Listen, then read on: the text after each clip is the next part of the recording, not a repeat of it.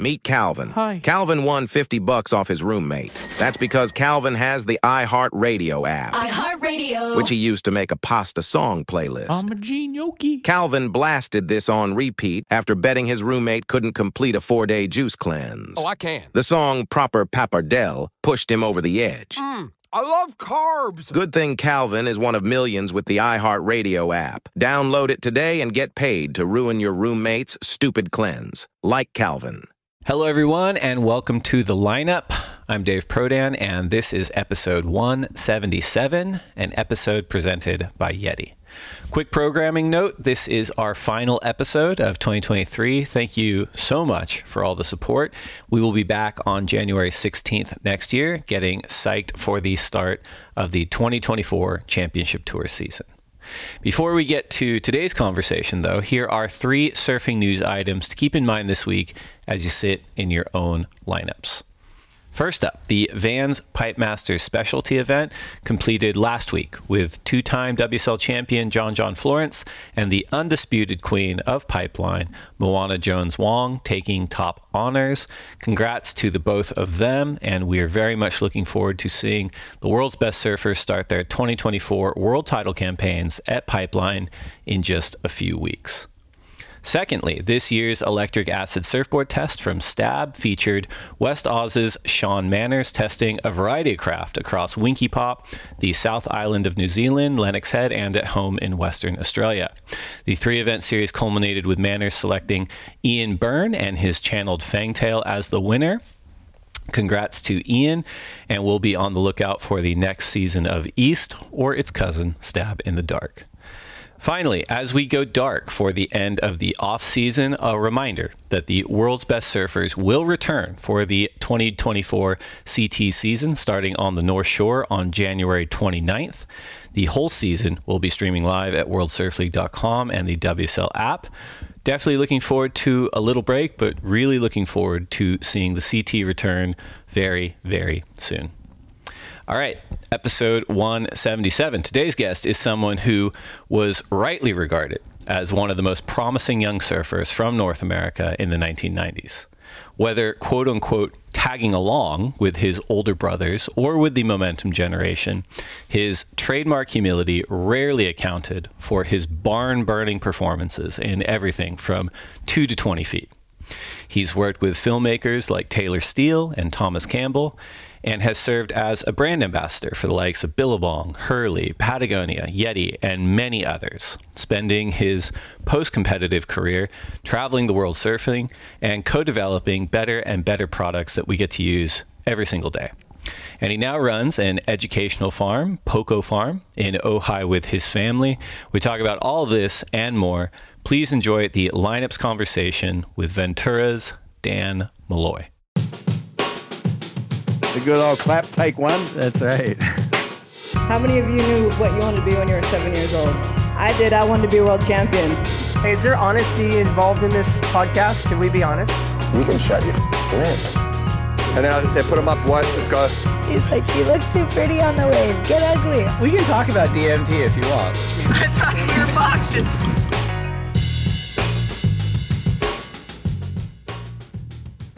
All right, so we have a very special guest for everyone today on the lineup for our final episode of 2023. He is the youngest brother in one of the more revered families in surfing. He and his family have traveled all over the world chasing waves and adventure. He was a standout amateur and junior surfer. He was actually one of the lead prospects coming out of the mainland U.S. in the 1990s, and he made good on that potential with a number of competitive results, including a win at the OP Pro Junior in 1996, a runner-up finish to Sonny Garcia at the U.S. Open in 2000, winning the Faith Riding Pro QS event at Sunset Beach in 2003, and being selected by his peers to Surfer Magazine's poll as one of the 10 best surfers in the world.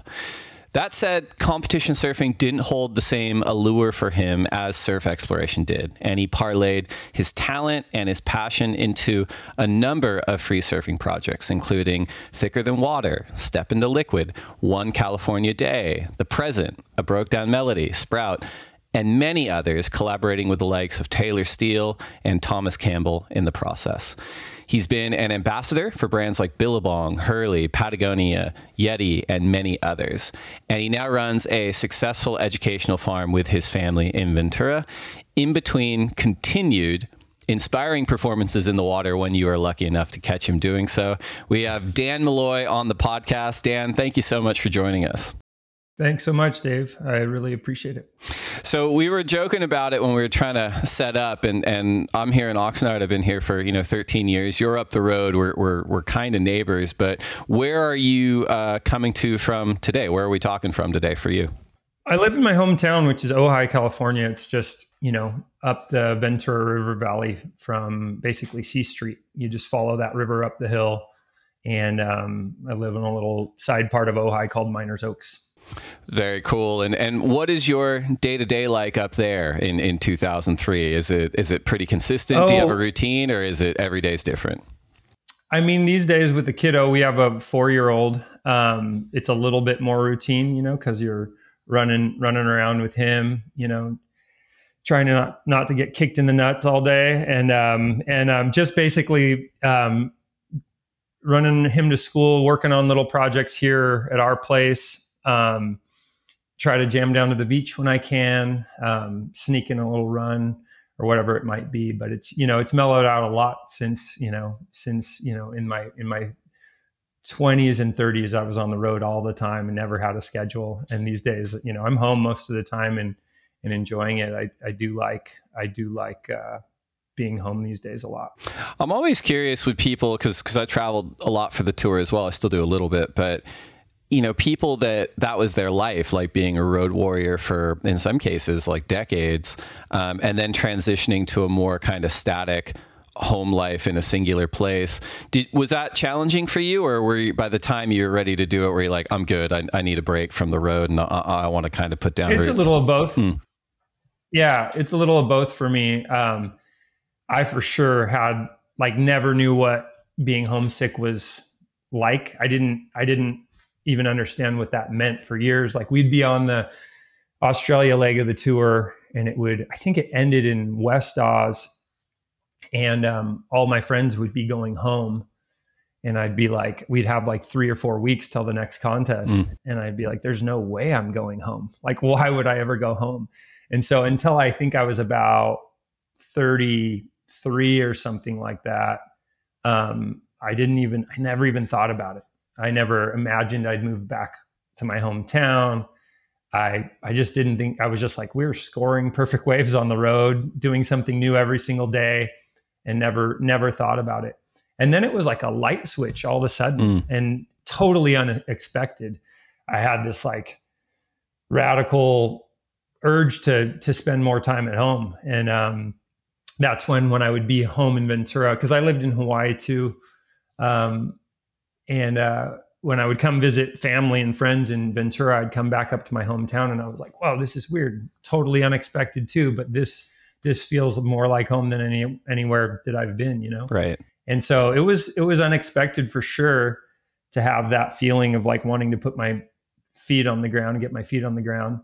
But then, I can't deny that hitting the road isn't a blast, getting on the road still feels amazing. I think there's just a balance to it now. I don't want to be on the road all year anymore, but to take a little break and get perspective on what you're doing at home is really important. Because after whatever 5 or 6 months or 8 months at home, you kind of just start to lose perspective in the day to day. So yeah, it was a little bit of a mix of both. Yeah, it makes sense. And it's interesting to hear you talk about when you were touring and how, you and your brothers were like, well, we're in Western Australia. I'm not running home for 4 weeks. Why would I do that? And it makes me think of a few years ago, we were in Jeffreys Bay, and the event finished, and the waves are supposed to be good for weeks on end. And Kelly was just planning on staying, and Stephen Bell, his sort of longtime confidant, I remember he was talking to me about it, and he's like, all these kids that are coming up,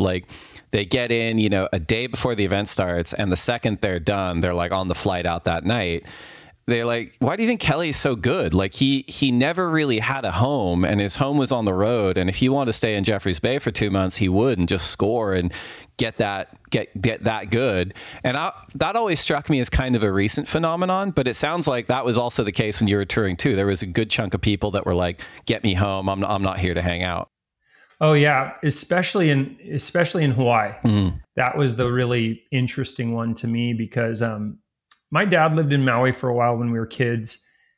Sorry, not when we were kids, before we were born. And so we just always, like, Hawaii was just really ingrained in our imaginations. And the second that we had the opportunity, my brothers and I, to move to Hawaii, we did. And we loved every second of it. We'd get there, a month before the contest started, we didn't even it wasn't based off of when the contest happened or when the scene, we lived there. And that it was really clear during that period of time, who loved being there and who felt like they had to be there, and, right. That was amazing because it was it was hard to believe for me because Oahu is Mecca, that was the place. There was just nowhere I would have rather been those years than just having your finger on the pulse, every day waking up and looking at pipeline and sunset and, rocky rights and all that stuff. But it's funny you brought that up though about Kelly. My brother Chris and I were just talking about it the other day, and I forget why it came up, but he literally would just win an event.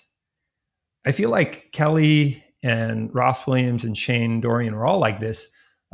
They would just do something crazy, or Kelly would just win an event. And while the awards are going on, he's like, holy shit, little sandbar's going off right now. Right.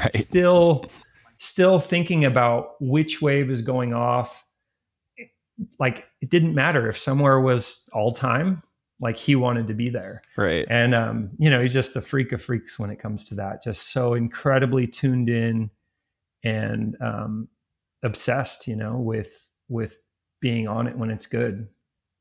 I wonder, now that you're bringing that up, I wonder if that is more of a generational thing where it's more folks from your generation and probably the ones before looked at professional surfing as a career, mostly as and we all do to a degree, a version of a grift, right? Where you're the most important thing to me is to go surfing.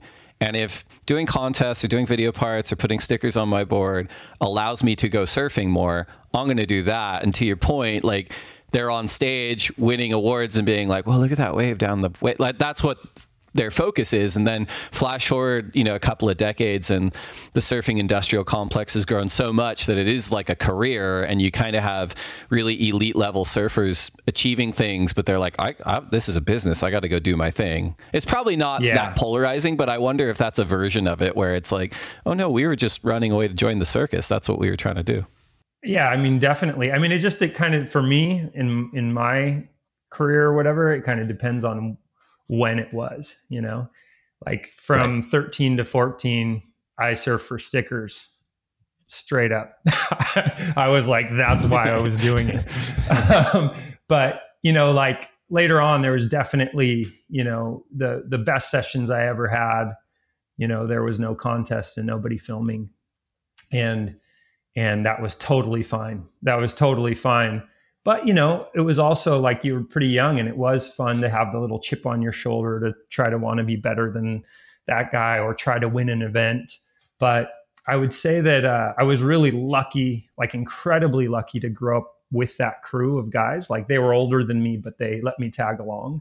And there was really amazing camaraderie about scoring unbelievable surf with no one around and having secret spots and sessions where you just didn't bring cameras. And that was a really, really fun part of it. And it kept a little, there was something sacred about what we were doing. It wasn't just, even though we were as involved with getting photos and making sure all that stuff happened as anybody ever, there was this sacred part of it too. But so I think that was, I just feel really lucky. Like, I came up just below, Chris and Keith and Ross and Shane and Kelly. And then they came up below Brock Little and Todd Chesser. And those guys had a really neat way that they pushed each other. And that trickled down to us in a way that I really appreciate over time, because, there was a time to go out and get the job done so you could travel and all that stuff. And there was a time to just go surfing with a couple of friends and let all that stuff go. And so I really appreciate, as the years go on, I really appreciate getting to come up under those guys. Right. I like the way you articulated that too, because I think any surfer out there, whether you're actively seeking it out or you just kind of happen to stumble upon like a really special session where all these conditions come together, and maybe it's just you, or maybe it's just you and your friends, and you share it, and it's like you can't really even articulate the value of it, but that's kind of why, that's what drives you, where you're like, oh my God, like that's worth more than all the money I'll ever make, is getting like a couple hours in those conditions, and it will never happen again. It was like that little special moment. It's really interesting. Yeah. You're half the time too, you're better off if it doesn't get documented, because it's never quite as good as you think it was. Right. Yeah. More than half the time for me. I like the way I surf in my head much more than the evidence. Do you remember the times when you were a kid and you're like, oh my God, I got the best barrel ever. And then you see it on video and you're like, just devastated. That can't be the wave. Yeah. No, it's going to be something else. Dad, you missed it. Right, yeah. Clearly that's not it. That's not going in the highlight reel.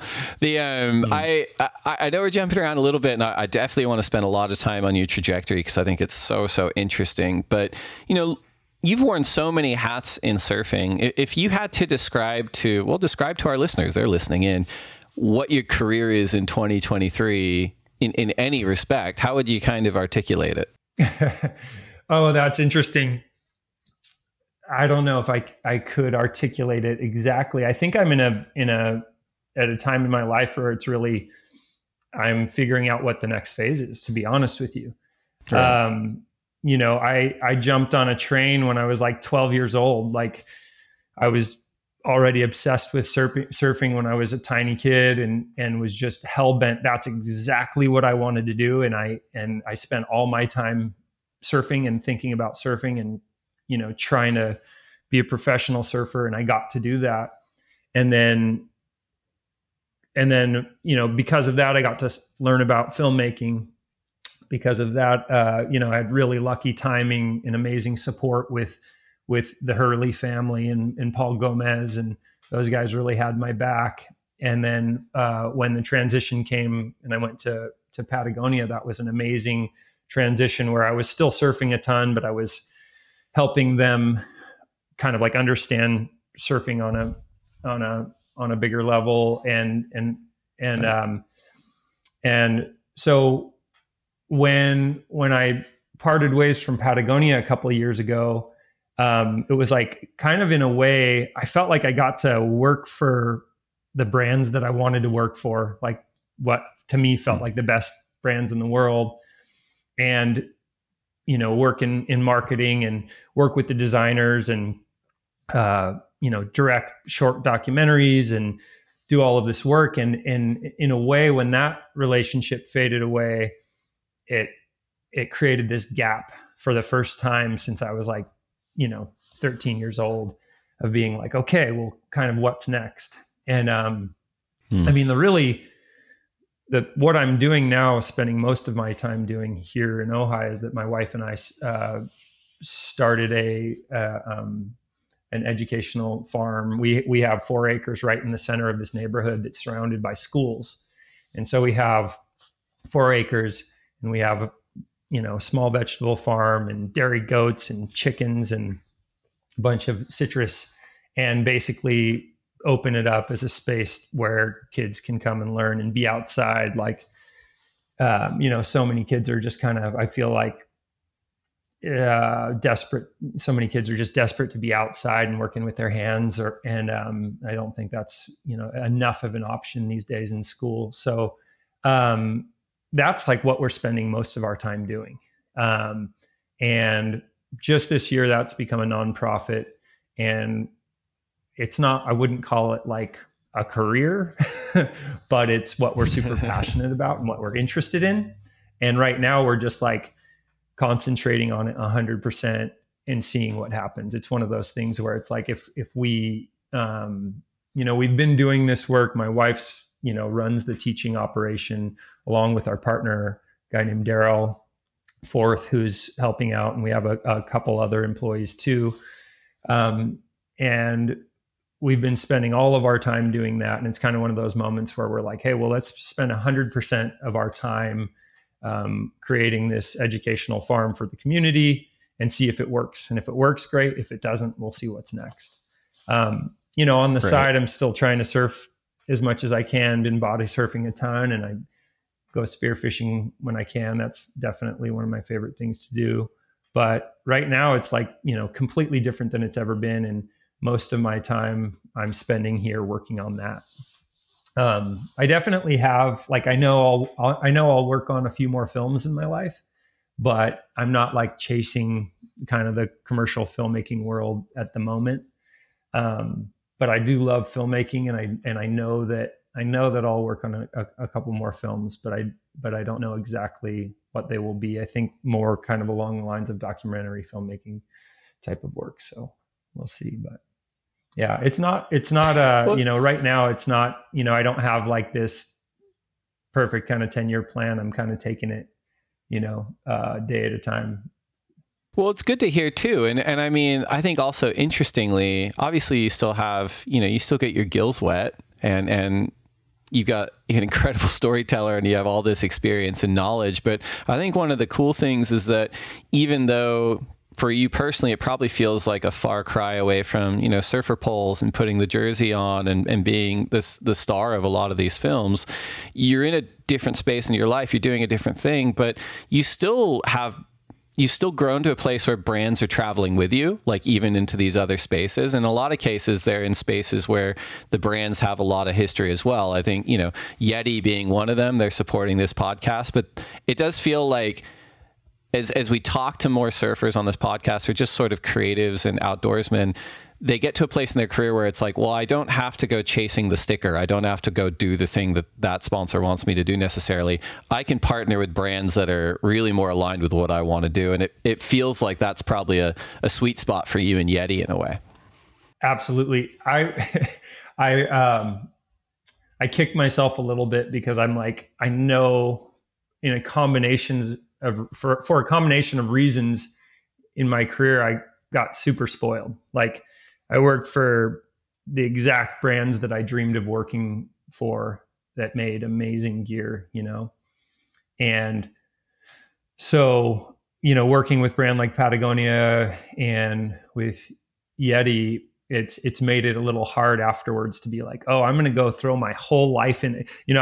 I tend to do that when I'm like, right, I'm going to work for somebody, I throw everything into it. So some of the other brands after Patagonia was done, I've been like kind of looking around. I'm like, I don't know if I can throw my whole life into that. And YETI's been amazing because I use their gear every day, and they've been super supportive on the creative front, on the filmmaking stuff.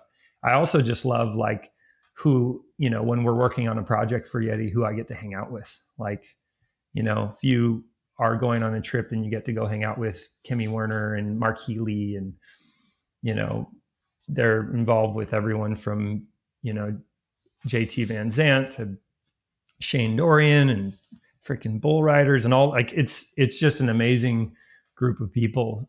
So I just feel really lucky to be a part of that crew.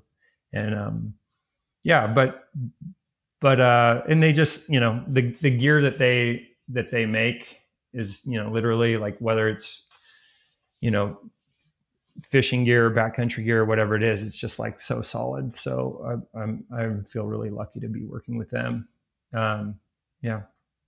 We've been pretty pumped to have them as a partner just because the gear is so good, whether it's, like the Go Box or, the Ramblers or whatever. It's been really fantastic. And for you in particular, like even all those brands you listed were very gear centric, whether it was Billabong or Hurley or Patagonia or Yeti. And it does sound like for you in particular, like it's one thing to wear the clothes, one thing to put the stickers on, but it does feel like the most potent brands are the ones that are like, here is a hard good, whatever it is, wetsuit, cooler, board short, etc.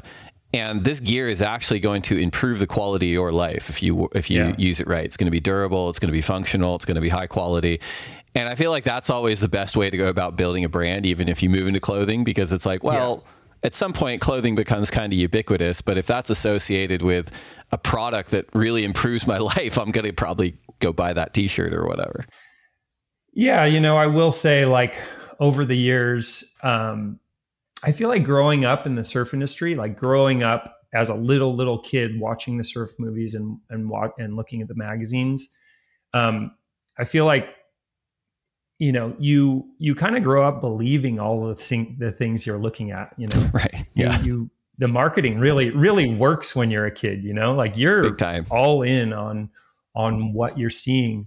And so it was really interesting to be like so heavily immersed in all the media when you're a little kid, and then be like, I want to be, I want to get sponsored by these guys. I want to do this, and then go do that and be a part of it and be in the room when people are making decisions. And then start comparing the gear to other brands, and kind of the veil starts to get lifted a little bit, on right. The marketing side of things. And you're like, whoa, this is all really similar stuff.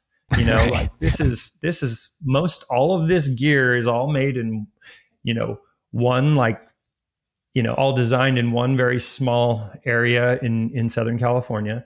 Then it's all produced in the same factories overseas, but then it's all marketed as totally different things. And so to be in the middle of it all and see that and be like, whoa, this is totally different than what I imagined it would be. It was, kind of awesome to go into the belly of the beast and learn that. And then to actually identify brands that are making real useful gear. And that's what kind of led, my brothers and I and myself on the journey of working for brands that make amazing things that you actually need, and it's like recently I've just been spending a little time up at True Aim's, the fin company in Goleta. Do you know about them? Yeah, absolutely. Yeah. And it's just so fun and so interesting to spend time with Chuck Ames, just like master craftsman, and like he is, direct. He's talking to Greeno still once a week and working on designs for new fins, and they cut them right there in the shop and foil them and do the whole deal. They build the fins from start to finish, most of them anyway.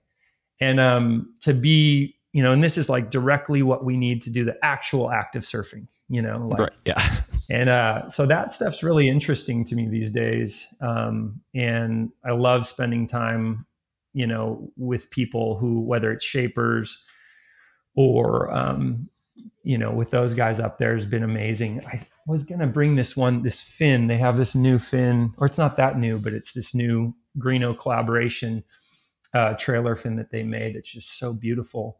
Oh, is that the one you posted on Instagram? Right. That would like this little I did. I posted that one. So everyone check out Dan's Instagram to know exactly what you're talking about. It's cool. It's so beautiful. So beautiful. And it's just fun to be around people that are doing like the work that is directly connected to surfing. I love spending time a little here and there with Britt Merrick and talking about surfboards. Mostly because like I'm fascinated by, like, I don't know, surfboard shaping is really mysterious to me, and talking to someone like Britt, he's such a master, and to see his development has been really, really cool. And so that stuff's really interesting to me these days. And so the brand side of things, the clothing brand side of things, not as interesting to me as it used to be. as you said, the veil's been pulled a little too far back. You're like, oh, that's what's behind the curtain. Yeah. I get it. I've been there too. Yeah. That's a great segue. We're going to take a quick break to get a word in from our sponsors, and we'll be right back. WSLStore.com is powered by Shopify. We love the analytics we can check on the go. A lot of us are addicted to checking the Shopify app on our phones. We also love the automations and marketing integrations with our social and YouTube channels. It has incredible features to help us manage our global audience, including international taxation support and great shipping optionality. Shopify is the global commerce platform that helps you sell at every stage of your business. From the launch your online shop stage to the first real life store stage, all the way to the did we just hit 1 million orders stage, Shopify is there to help you grow. Whether you're auctioning autographed apparel or selling sleek skis, Shopify helps you sell everywhere. From their all-in-one e-commerce platform to their in-person POS system, wherever and whatever you're selling, Shopify has got you covered. Shopify helps you turn browsers into buyers with the internet's best converting checkout, up to 36% better compared to other leading commerce platforms. And sell more with less effort thanks to Shopify Magic, your AI-powered all-star. Shopify powers 10% of all e-commerce in the US, and Shopify is the global force behind Allbirds, Rothy's, Brooklinen, and millions of other entrepreneurs of every size across 175 countries. Plus, Shopify's extensive help resources are there to support your success every step of the way. Because businesses that grow, grow with Shopify. Sign up for a $1 per month trial period at shopify.com/lineup, all lowercase. Go to shopify.com/lineup now to grow your business no matter what stage you're in. Shopify.com/lineup.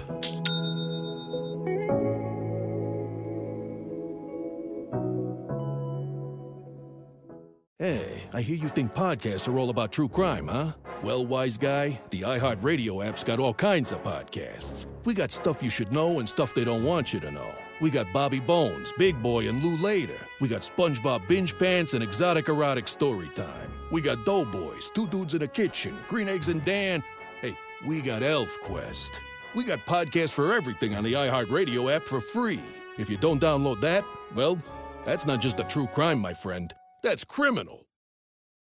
All right, we're back. This is The Lineup. I am Dave Prodan here with Dan Malloy. Dan, we touched on a few components of your family and your upbringing, in Ventura, Santa Barbara County. But for the listeners out there, can you give us more of a sense of what was your family like growing up? What did mom and dad do, siblings? And I know you guys didn't necessarily grow up on the beach, but I think that was probably part of an early part of your life is getting into the ocean. So can you give us a little bit of a picture of where you came from? Yeah, our life when we were kids was it was amazing, really. Like this little town's beautiful. It's a great place to grow up. And my dad was working. He was doing pipeline construction wherever that work took him. So he would be up and gone. He'd be out of the house at 4 a.m. every day on the weekdays. And my mom was just kind of a homemaker. And we had a pretty simple kind of normal upbringing, I think. And we were just off to little Catholic schools every day and just kind of mucking around in the orchards in the foothills of Ojai. And then on the weekends, we would go to the beach every chance that we got. And there was a whole crew of us. There were my brothers and I, and then, a bunch of other friends, my best buddy, Vaughn Montgomery, and Lennon's and Mark Brown. We would all go down and we would go directly to the closest beach, which was Emma Wood. And we would just post up at Emma Wood. Like at that time in our lives, my dad surfed. He was actually a really good surfer, but he wasn't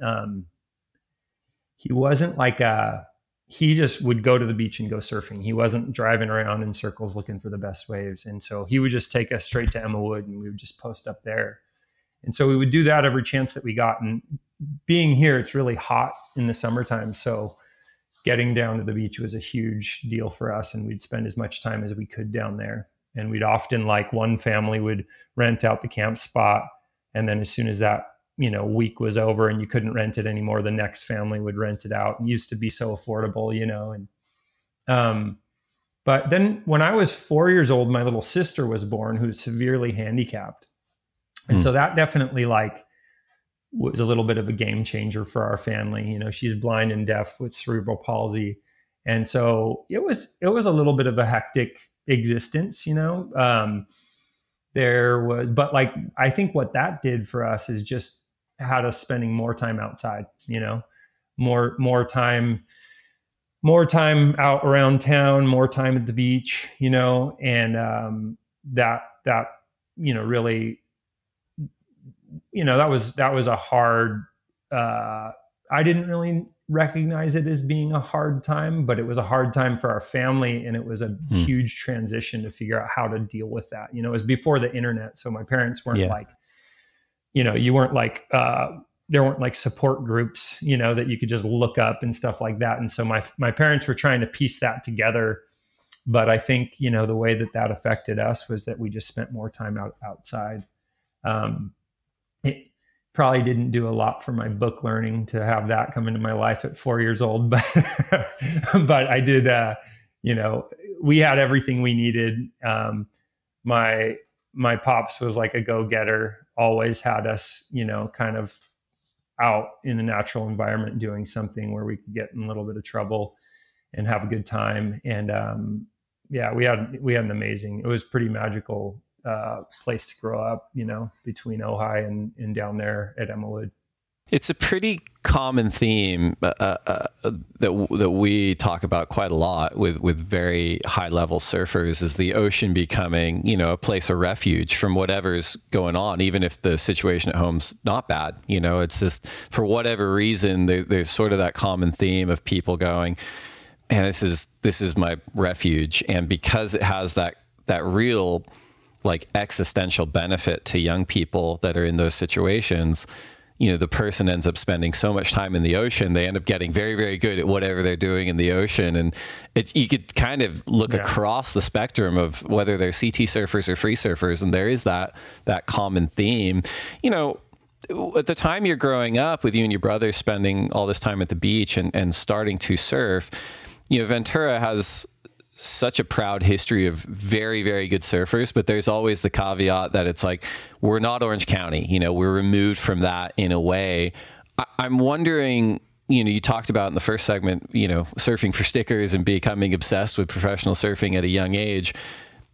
How were you first introduced, or was this always something that you and your brothers thought about from the time you started surfing? Where those are the best surfers, we get the magazines, whatever kind of contest results or videos we can get our hands on, we digest? Or was there kind of a moment where you're like, oh yeah, no, this makes sense, this is a pathway to something else? So how did I get introduced to the possibility of the industry and exactly. Yeah. Well, so like I said, my dad was a really good surfer, but he didn't have videos or magazines around or anything like that. He didn't really identify as a surfer. He just surfed, and he surfed well, but it wasn't how he would. But I'd say the what really introduced my brothers and I to, and we all might answer this differently, but the way I remember it is that my best friend, Vaughn Montgomery, his dad, Mike Montgomery, he was like a diehard surfer. And he knew everything. He was like an encyclopedia, and he had all the new surf films and all the magazines. And he also, when we, got a little bit older, he started throwing us in the car and going to check different surf spots. He would take us down to Oxnard, or he would drive us up to Halama. And, while we were going, he would be telling us, who is doing what in the surfing world at any given time.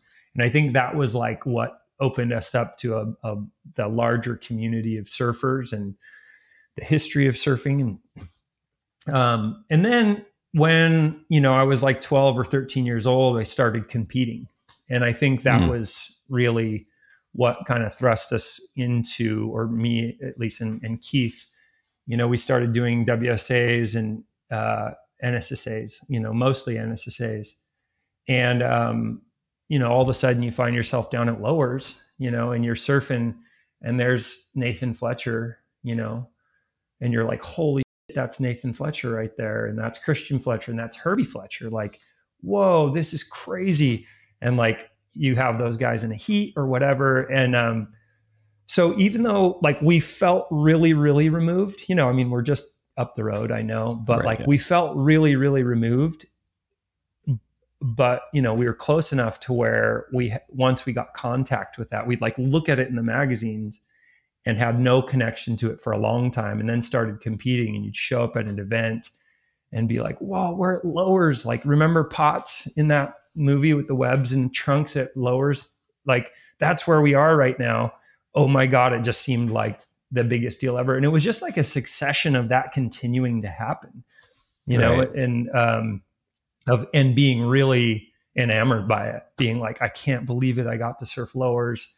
It's the most rippable wave ever, or, when I got a little older, growing up, seeing all that imagery of Curran at Todos, and then going down there and getting to do that and try that. And then when I got older, taking trips to Hawaii, being at Foodland and like shopping and Aki's like shopping for, Lucky Charms next to you and at Foodland. And you're like, oh my God, that's Aki. Like, so it was really an interesting experience to be just so obsessed with surfing, and then continuously having access to like getting to meet your heroes and spend time in these places. And I think that's what kept me going for a really long time, is like, I just wanted to, like, there was nothing more that I enjoyed than getting to go surf on a surf trip with one of my heroes, or spend time in Hawaii and get to paddle out and, you're surfing with Peter Cole, or, Clyde Cow or something, like just the craziest. You couldn't imagine that could even happen. And so I think that started, actually, one of the first times I can remember that happening. I guess this was we less knew what was going on, but to remember it back, like we were surfing Emma Wood, and we would, every once in a while, Greeno would show up and paddle out to the reef on a mat and surf the reef. And so those experiences, I think, just stuck with us. And they were a big deal. They were a big deal to us, it kind of meant everything to us. So I think that exposure and that like ladder of getting to do that over and over again with new people and being genuinely like just totally obsessed with this thing just kept me going for a really long time.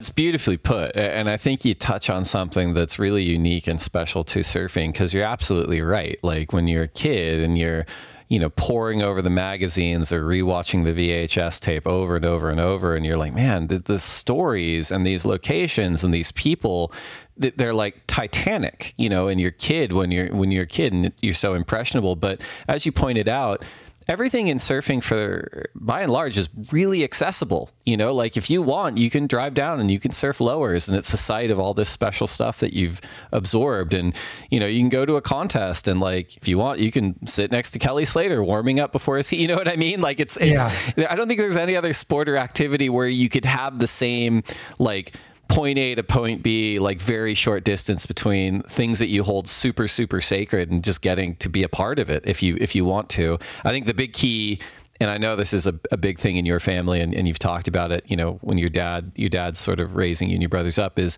you definitely have to be respectful depending on where you go. And it seems like that was a big thing for you and your brothers, whether it was meeting your heroes or going to Hawaii or whatever it is.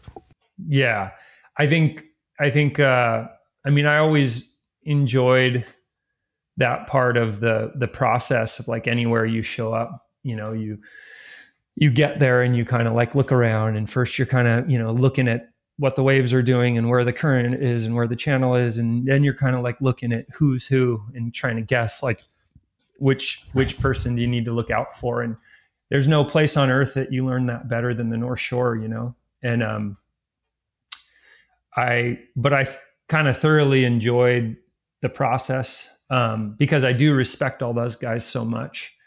And I remember, you know, when I was like 16, I would go over to the North Shore for spring break. And I remember surfing V-Land one time and something happened where Perry Dane got snaked and he went over the falls and I just was like duck diving and he popped up right near me and we kind of bumped into each other and he kicked me and like 5 other people out of the water at the same time.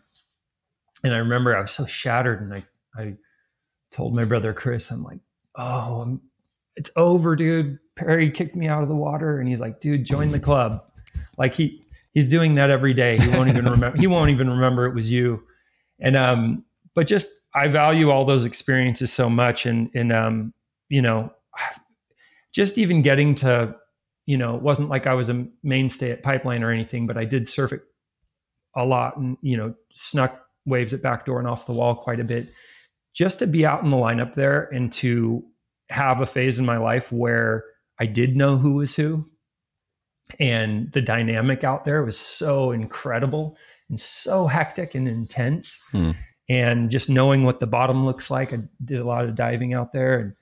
And it's an amazing experience to spend that much of your time doing something. And you know, between the natural environment of the waves and the characters, the freaking gnarly characters that surf out there, not just the best surfers, but the thugs,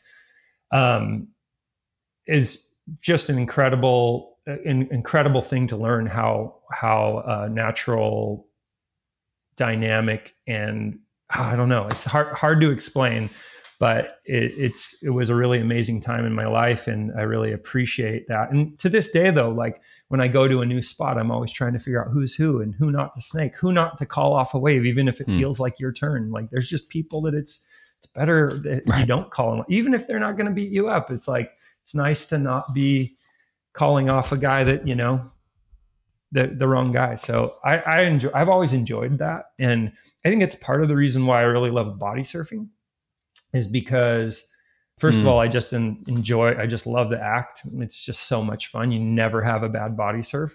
And second of all, if there's a new lineup that I don't really know, trying to figure out the wave, and maybe it's a little bit of an intense crew, I'll swim out and try to figure it out. Like you're no threat to anybody when you swim out, and it gives you a little time to just like take it all in. And I mean, that's what I do when I go back to Hawaii now, is I pretty much body surf most of the time. It's insane. Like you can paddle out, you know, feels like that ace up your sleeve. Like it's you can paddle out at Pipeline and basically be in the barrel with John watching him go by you. It's like getting to sit on the 50-yard line at the Super Bowl, you know, like the craziest thing ever.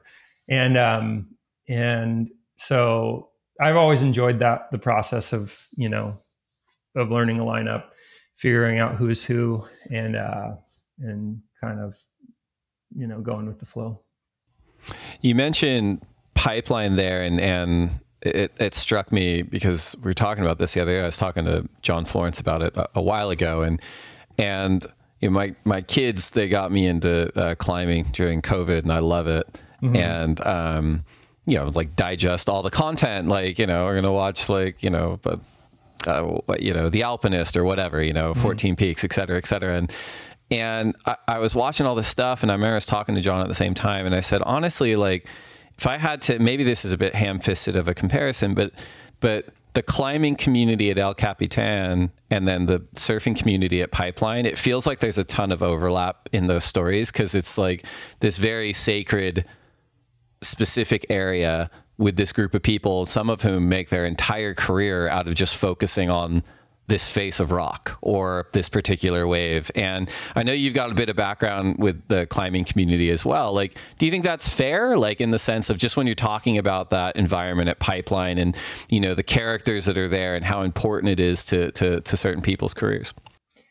Yeah, absolutely. I mean, that whole, what we did at in Patagonia, I think, Jeff Johnson and my brother Chris wrote this like little manifesto that was built almost completely off of what you just said, but more based on the climbers in the 50s and 60s, the climbers and the surfers, kind of, what was going on at El Capitan and what was going on, or Yosemite in general, and what was going on the North Shore with Waimea Bay and Sunset Beach and everything. I mean, it's the comparison. I mean, it was almost exactly the same people doing the exact same thing, developing all their own gear. Nobody was making a living. Right. You had to spend, all of your time doing that. And I think it's an exact comparison. I think that they were born out of the exact same need to get away from normal society and kind of forge their own way into something. And so I see an exact, correlation between those two crews. Like, modern climbing and modern surfing, I do think we're born out of the exact same time period for the exact same reasons. That's really interesting. On the topic of making a living and going back to your own trajectory as a professional surfer, you mentioned, Bob Hurley and Paul Gomez and getting the support you needed, Billabong, Hurley, and then transitioning to Patagonia and beyond. For you, when you're coming up, if you listen to your brothers or read about your brothers, there's always this common theme when they're talking about you. They go, Dan is way too humble for his own good. He will never ever talk about like how good he is at whatever he's doing. And it was interesting because a lot of times they hearken it back to kind of what you said, where it's like, you were the younger brother, so you were kind of tagging along, or you were a few years younger than that momentum generation, so it felt like you were maybe tagging along. But when you looked at your own career at that time, were you thinking, yeah, I'm going to make the tour, or I'm going after a world title, or I want to achieve this? Or were you more taking it kind of day by day?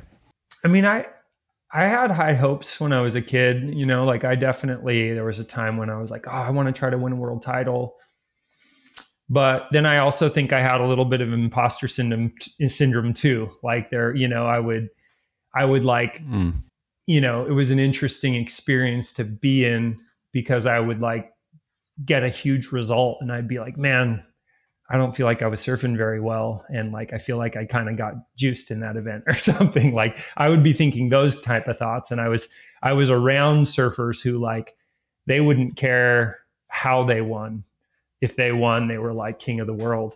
And so I definitely had a difference in my temperament there. And I was, I would say that like, I was a little bit, competitively a little bit conflicted. I didn't believe the construct of competition as much as, I got to be around some of the greatest competitors in history, like, I mean, I wasn't around Kelly a lot competing, but I got to hang with him a ton.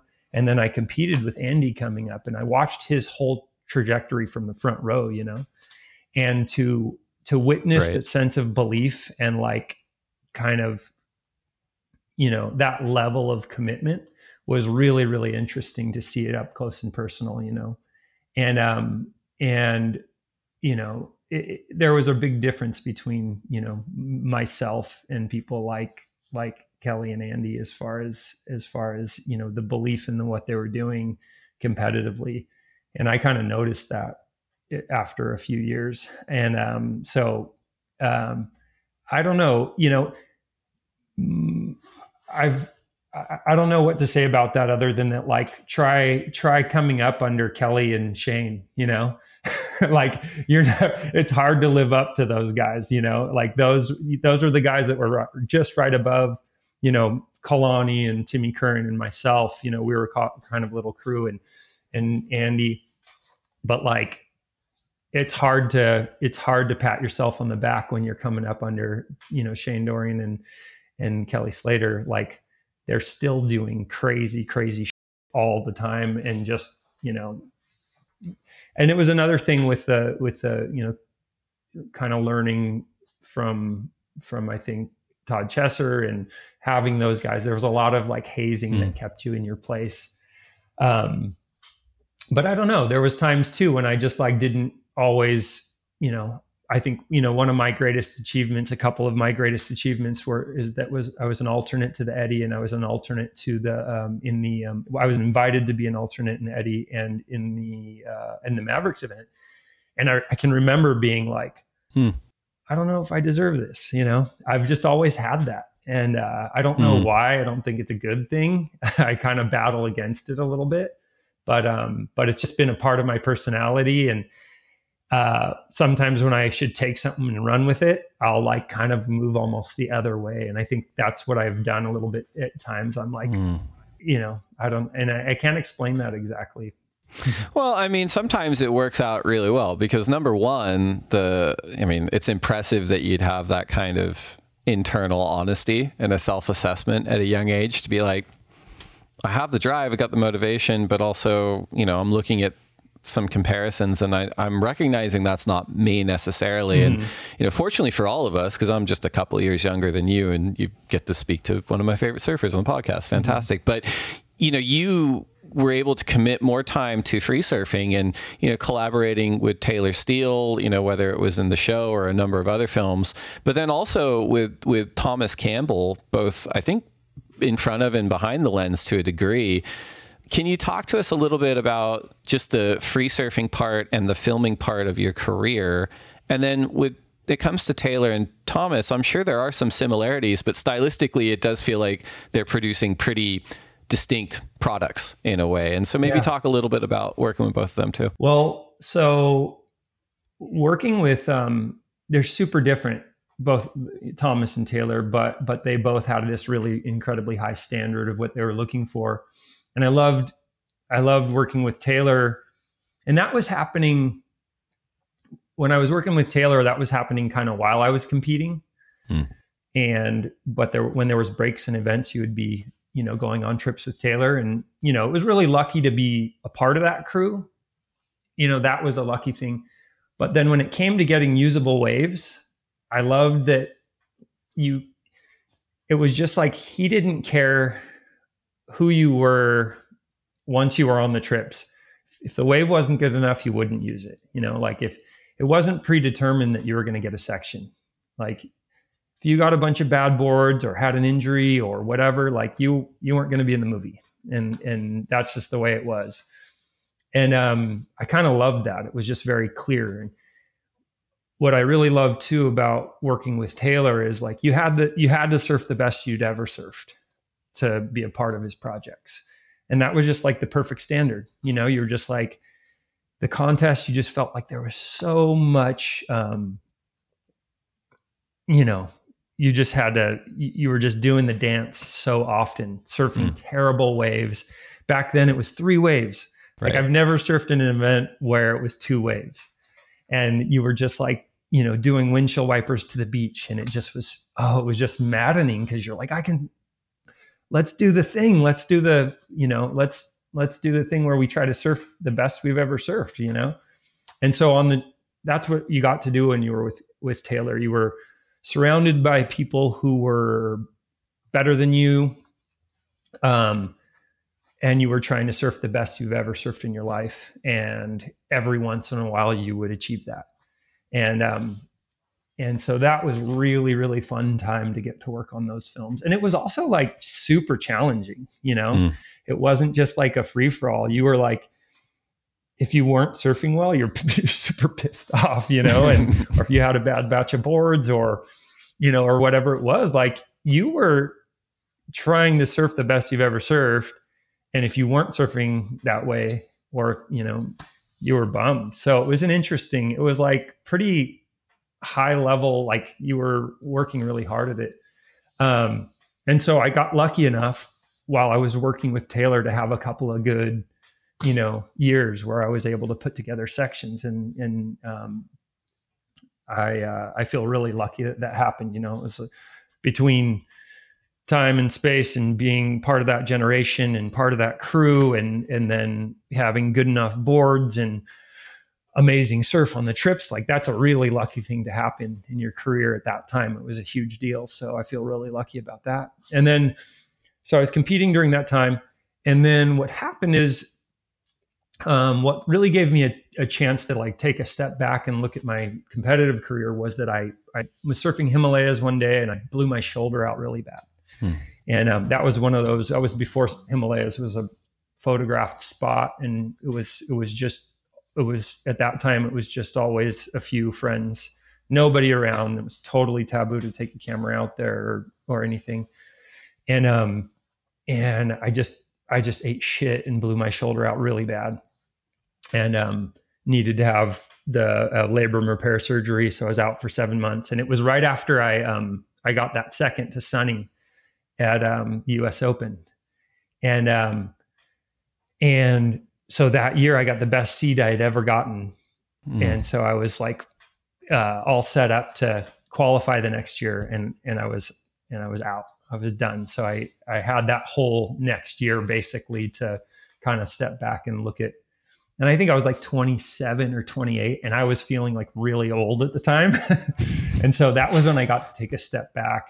And I think I finished off that year, did a couple of events. I think that's when I won the Faith Riding Pro contest. But I just felt like I'd had enough contact with the people who were really doing well in competition. And I'd had enough time to kind of look at myself and know what I was good at to realize that, like, if I could still continue, surfing, that if competition wasn't a part of it, that would be better off for me. So right around that time, that was right around when the shift from Hurley to Patagonia was going on. And that's right around when I started working with Thomas Campbell. And I remember I went to Thomas and I'd seen his first movie, The Seedling.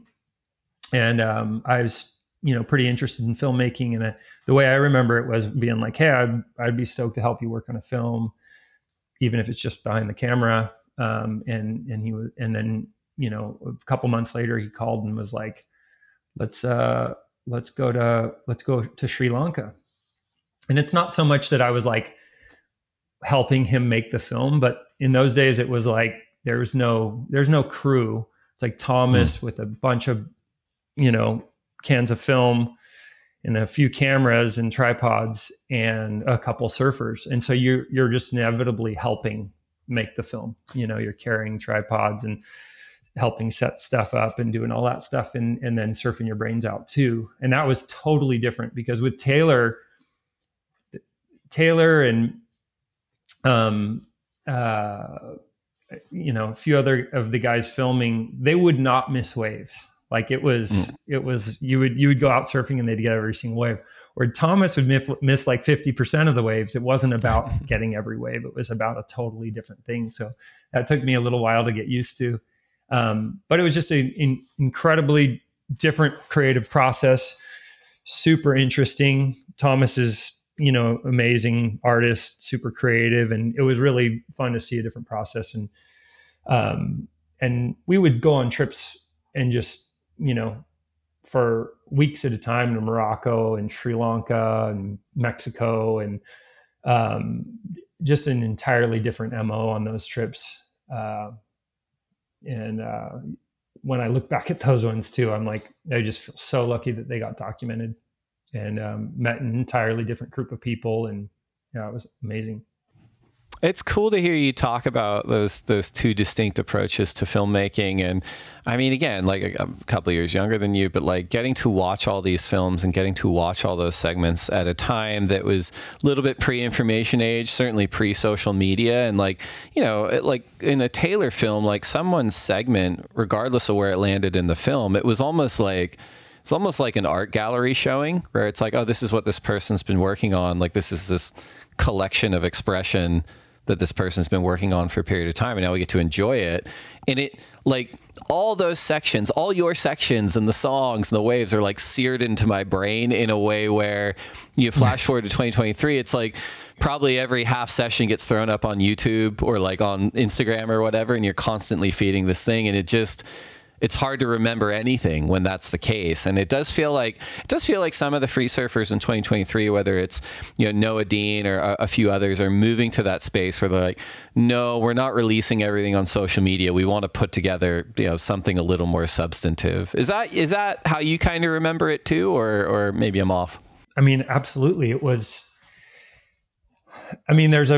the social media world is a blessing and a curse. But I mean, I've seen this stuff where a kid like drops a clip or whatever you call it, and it's the most amazing surfing I've ever seen. And he did all of it in 2 sessions or something crazy. Right. Yeah. And then like it's forgotten in a month. And like back then, but I do think it opens the door to more people, whereas back in the day, it was like you had to know the filmmaker, and you had to have, the budget from the company you're working with to put these parts together. And I think, social media opens it to more people, but it also makes each part and each thing less significant. And it seems like, it's just the landscape of media these days is just baffling in general, whether it's the news or surf media or whatever. It's like everybody's consuming different things, and it's really hard to keep up with, and a little bit, it's fun at times, but it's also maddening. And I think the kids these days seem like they have to work a million times harder because it's just never ending. The thing's just a never ending void of it's just a vacuum for material, And so, I think that it's just completely changed, and I don't know how the kids do it these days. Well, and I mean, I like as an observer too, it does feel like this is something you've done really well in your own career, which is try to protect space and time and energy away from that kind of current model that we've been talking about. Probably mostly for your own sanity, but I do think that even like unrelated, but I think in my life too, like anytime I have a little bit of space and a little bit of time and I'm able to pour energy into something, the output is so much more profound than it would be otherwise, where I'm like, I just tick that off my 20 things to do today. And it does feel like you've maybe even actively curated that kind of space in your own career. Is that fair? Are you saying as far as like the kind of social media type of stuff?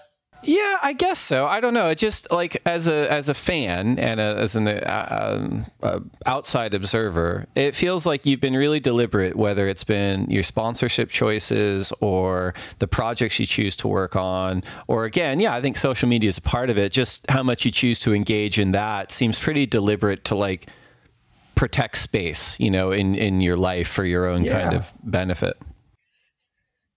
Yeah, I think so. And I think it's been largely to do that I've been really, really lucky to work with, people and companies and all this stuff that I really am, interested in. And yeah, I mean, I kind of going back to that little bit of like how I can feel that imposter syndrome a little bit. Like if there's something I'm not interested in, it's really hard to stay tuned in. So I say no a lot more than I say yes. And I also just feel like, I only have so much energy to put into things, and I want to be able to put everything into something. I also got a kid and a family, and, it just doesn't, some people kind of like are just constantly working on output of media and stuff. And that's just not where I've been. It's like, I've been really lucky to work with a handful of filmmakers and companies, and so it's made me a little spoiled. My standards a little high, and so I kind of waiting around to work on the projects that are really inspiring. I like it. We're going to take one more break to get a word in from our sponsors, and we'll be right back. Manduka was founded in 1997 with the simple idea that a better yoga mat could make a world of difference. For generations, Manduka has revolutionized the yoga space by providing purposely crafted products that enable a more joyful practice, whatever that looks like for you. The collaboration between Manduka and Jerry Lopez honors Jerry's profound dedication to both surfing and yoga disciplines. The limited edition collection showcases Jerry's signature camouflage print inspired by his surfboards. It fuses his iconic surf style with Manduka's commitment to quality and sustainability, offering everyone a unique expression of their practice. We all know that having the right gear is essential, and a yoga mat is no different.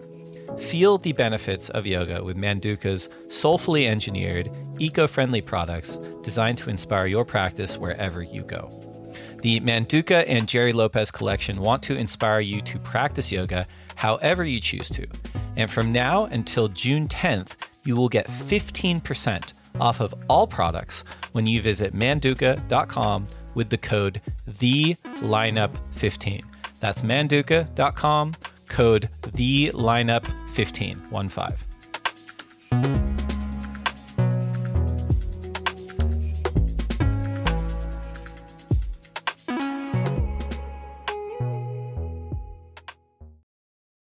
All right, we are back. This is The Lineup. I'm Dave Prodan, speaking with Dan Malloy. Dan, you've given us so much insight into your background and where you've been and what you've been working on. And the work that you're doing right now with your family at Poco Farm is so cool. And you mentioned, you've got a young family, outside of Poco Farm. And are there any projects that are taking up time for you at the moment, or that you're looking forward to 24, or anything that you're even kind of incubating idea wise of what might be next for you outside of the farm life? Yeah, I mean, right now we're definitely focusing on this educational farm project, and that's taking up most of my time. But as far as surfing goes, there are definitely a couple of things coming up. I'm hoping to go do a trip to Mexico with Trevor Gordon before too long. You know Trevor at all? I know of him. Yeah, big fan. He's great. Really good surfer, and he's been shaping a bunch. And we were just talking. He invited me to go on a trip possibly in spring and just take a couple board bags full of the boards that he's been shaping. That would be super exciting. The guys at Need Essentials have been in touch a little bit. I don't work formally with them or anything, but they've been like, hey, let's do a trip. Let's do a strike mission somewhere. So I'm looking forward to possibly doing that with that crew. I'm looking forward to working with the guys at True Aims in the future, possibly working on a little film for them one day, a little like origin story. They've been doing amazing work up there for years, just head down doing the work.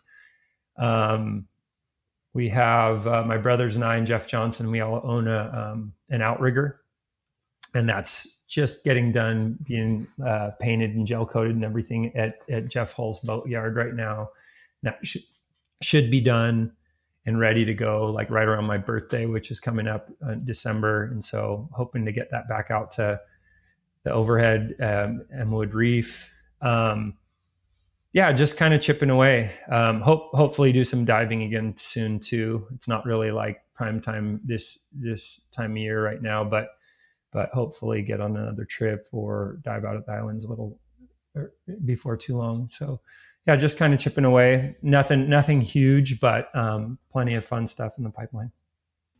Love it.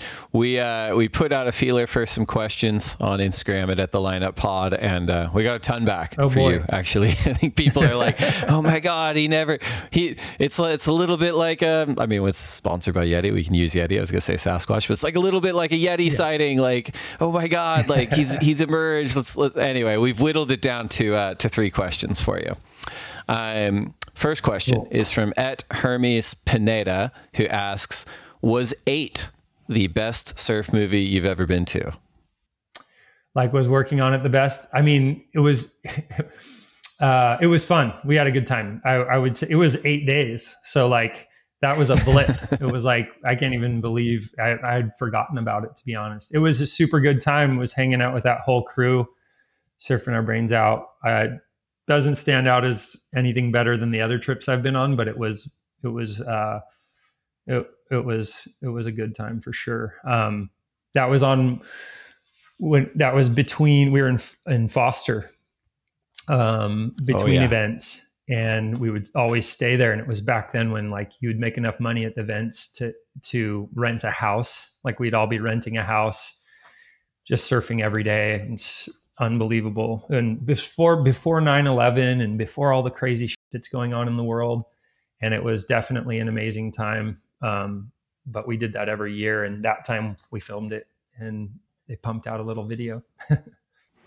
That's cool. I like how you say it was back when we made enough money to rent a house, but I feel like people are making more money now contest wise, but renting a house has gone like through the roof. So it's like tough to make that work. I guess I said that because like the last time I went to Australia, the dollar was not very strong. I don't know what it's like right now. No, of course. Yeah. But like, I remember traveling to South Africa and to Oz and to everywhere basically. And just being like, just feeling like kings, you know. You'd make $1,000 at a contest and you were just like laughing, you know. And so it was just a different time for sure. Second question is from Curse Bailey, who asks, have you ever thought about making a snowboard movie like your cousins? Hopefully that's accurate. So my cousins Brendan and Emmett made a like a scripted comedy interesting snowboard movie. Yeah. And I think it was one of Zach Galifianakis's first movies. But no, that's a simple one. That's a very simple answer. No, I haven't thought about making a not interested or anything like that. No, not interested. What about any movie, like scripted or fiction? That's not your jam. Thinking about making it. I think that for me, it's so funny. I mean, it's so not interesting to anybody on this podcast, I'm sure, but I am interested in making films, like kind of documentary type of films in agriculture. Cool. I just feel like agriculture is this like kind of big forgotten cornerstone in kind of environmental movement, and I think it's just this really great connector. Like when you really get deep down enough into whether it's hunting or agriculture, like there's this kind of radical center politically and everything that I don't think, it's just endlessly fascinating to me the way that people are farming and hunting and raising animals and doing all this stuff. I don't know why it's super interesting to me. I'm not necessarily gifted at any of that stuff, but it's super interesting to me. And almost like it was in surfing back in the day, it's like really fun to be around these characters. I've gotten to be around some of these different people, you know, and that are doing amazing work. And it's just, I have that same feeling like I used to have when I would see Aki shopping at Foodland. You know, I'm like, wow, that's that person there doing this amazing work. And it would be fun to do some documentary work in that space. But I'm not champing at the bit quite yet. Like I'm holding back a little bit right now, just trying to focus on our project for the time being. We'll probably make a couple little mini film projects about what we're doing here first. Very cool. Last question from the Instagram community is from @Norbel R, who asks, what are 2 to 3 surf spots in your pocket list? Bucket list? I've never heard pocket list before. Maybe bucket list. Let's see. I mean, I still head down to Emelwood quite a bit. It's funny because it's like a pretty, you know, realistically it's a super mediocre wave, but it's right the closest spot, and it has those fun little wedges that come off the reef from the outside. And it's also fun because you go there and, like, you know, Dane's there, you know, just shredding. And the other day I went there and it was Chippa Wilson and Bobby Martinez and Aton, and then always a bunch of my best friends are there. So I'll head down there when I can. I don't know. Most of the spots that are the ones I really dream about aren't really spots that I can talk about. But that's a great answer. that's I think the answer. And it's not like some of them, it's interesting to me what we were talking about earlier with the lineup, like who's, dealing with the different characters and everything. Some of them aren't even really secrets. Mm-hmm. They're just like, you don't bring cameras, and you don't bring a bunch of people. You just show up and surf. And I love that. It's really cool to have those kind of unwritten little standards and to stick with them. I like it. Well, thanks to everyone who wrote in at the lineup pod. We're now down to our final segment. This is the lightning round. So these are 10 questions for you to answer as quickly as you can. First question. If you could only have one board setup for the rest of your life, single fin, twin fin, thruster, quad bonzer, or finless, which would you choose? Oh, lightning? Son of a I think it would be oh my God, one board? One board. Oh God. My flippers. Okay, I like it. We're not going to hold you to it, but that's a good. I like the audible. Second question: coffee or tea? Coffee. Burrito or pizza? Right now, neither one. Interesting. Last book you read? Last book I read. Oh God, can't even think. I just read a book recently called Landmarks. Kind of obscure and random, but it's a really good one. It's a good listen to. Both reading it and listening to it are great. Best surf film ever? Oh, scheiße. Crystal Voyager. What is one wave you never have to go back to? Sorry. Oh, I'm going to just take it back. No, go for it. I'm going to say that one of my favorite surf films ever, it's hard to say best, but is Litmus. Oh, that's a good choice too. You got 2 bites of that apple. That's fine. Both I'm going to take 2 bites. That's good. What is one wave you never have to go back to?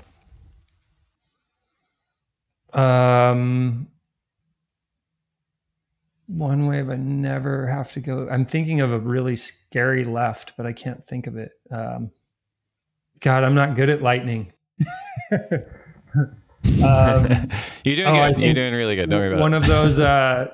One of the, we used to have to go every year to surf in Argentina for a giant reef event, and it was always ankle high.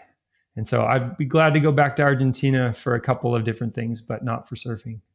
Fair. If you only get to surf one wave for the rest of your life, and you can dreamcast it, perfect conditions, just your buddies, no one out, whatever. I mean, I wouldn't mind surfing lances with nobody around every day, but sandbars are also good. I got to surf King Island. That was pretty amazing. I love little close to the beach breaks are really fun too. So I'm taking multiple bites out of every apple. Those are both good answers. Best person to share a lineup with? Oh, my friends from home. Worst person to share a lineup with? Oh man, there's a lot of them. There's a lot of people that are bad to share a lineup with. Oh my God. I don't know. You don't have to name it. Not everyone wants to name on this one. That's okay. No, I mean, if there's they a bunch exist, of people that's more than name, enough. I can't even think. There's just too many to name. Fair. All right. This is the last one. Finish this sentence. I will next achieve a state of happiness by going for a hard run. I like it. Dan Malloy, thank you so much for coming on the lineup. Congratulations on everything you're doing at Poco Farm. And yeah, man, you've been a hero of mine for a long time. So stoked to get to talk to you and hope we get to hang out soon. All right. Thanks so much, Dave. Really appreciate it. So that's it. That is the Lineups conversation with Ventura's Dan Malloy, an episode presented by YETI. I hope you enjoyed it. Today's episode is executive produced by Jed Pearson, Tim Greenberg, and myself, produced by Miguel Clemente, with art direction by Jason Penning, and copywriting by Dan Willen. Thanks to them, and thanks to our sponsors. We appreciate their support. The Lineup acknowledges that it is recorded and produced on the ancestral lands of the Chumash Native people. I hope you safely get some waves wherever you are. Have a great holiday, and we will see you in the new year.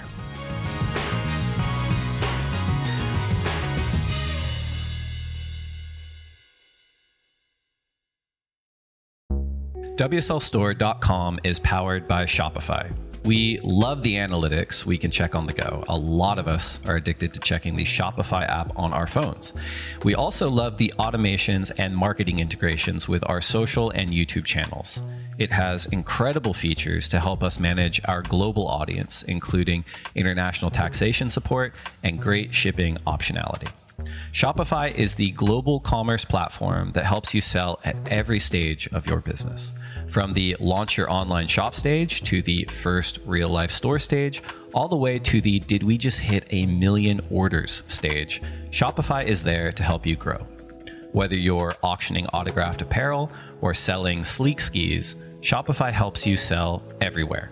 From their all-in-one e-commerce platform to their in-person POS system, wherever and whatever you're selling, Shopify has got you covered. Shopify helps you turn browsers into buyers with the internet's best converting checkout, up to 36% better compared to other leading commerce platforms. And sell more with less effort thanks to Shopify Magic, your AI-powered all-star.